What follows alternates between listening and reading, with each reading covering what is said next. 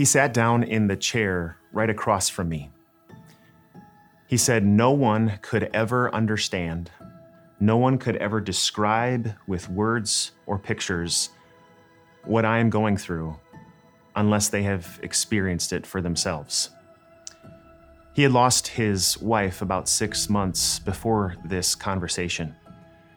So when I asked him to stop by so we could talk about this and also talk about God's comfort that he provides, that was the first thing that he said. No one can understand, and if you haven't lost someone close to you, I'm happy for you, but for most of us, we have. And it's hard to define. Grief is not like a shape with lines and definitions. It's not like an equation with numbers and you can add it up and see something definite. It's not something you can even really describe with 1,000 pictures. It's so random and confusing and complicated. So what do you do with grief? That's a really good question to consider, especially if you're the person who is the best contact person for someone who is grieving. For starters, there's a long list. You can just go looking and you'll find plenty of them, of all the do's and don'ts, and I won't exhaust or even go through several of them here. Although they're worth looking through, because you don't want to be the person who says the wrong thing or does the wrong thing, it's maybe important just to consider this one thing first. If it was your mother, father, who's going through grieving, if you're the best person to contact that friend, that loved one who is almost sick with pain and anguish, maybe first consider this. Don't give up. You be the one to go and encourage them. You can go to them and offer words of prayer. Never, ever underestimate the profound power of showing up. And then don't let them push you away. Never give up on them. But more than likely, for the majority of people, this isn't just about telling other people how to encourage those who are grieving, but it's maybe you, quite likely you, who are grieving.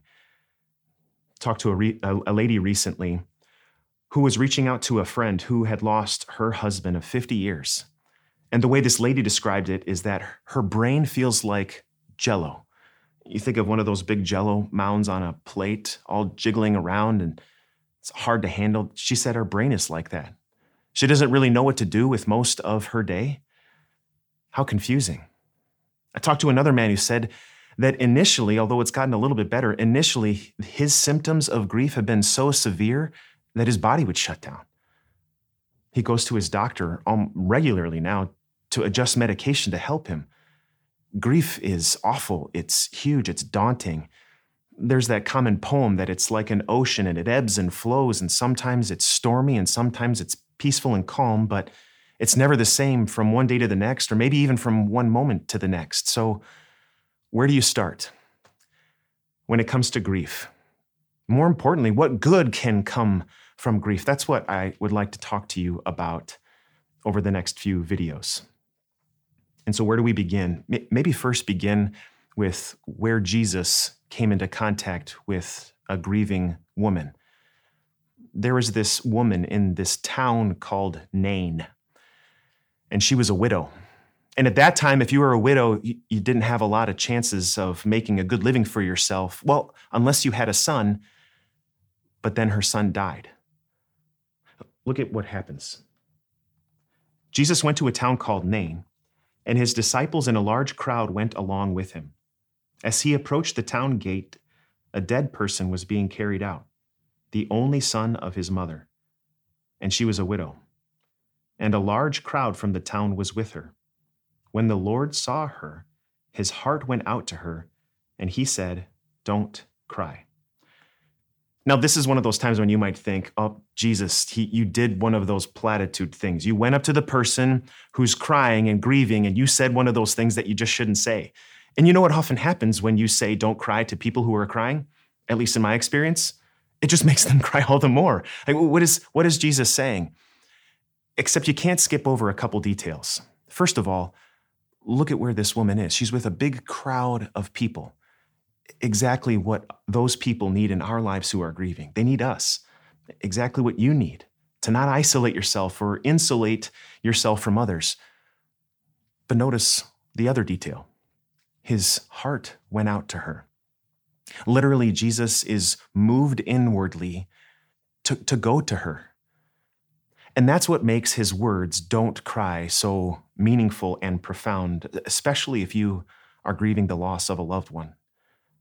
Maybe for you it was a child. I can't fathom what that would be like.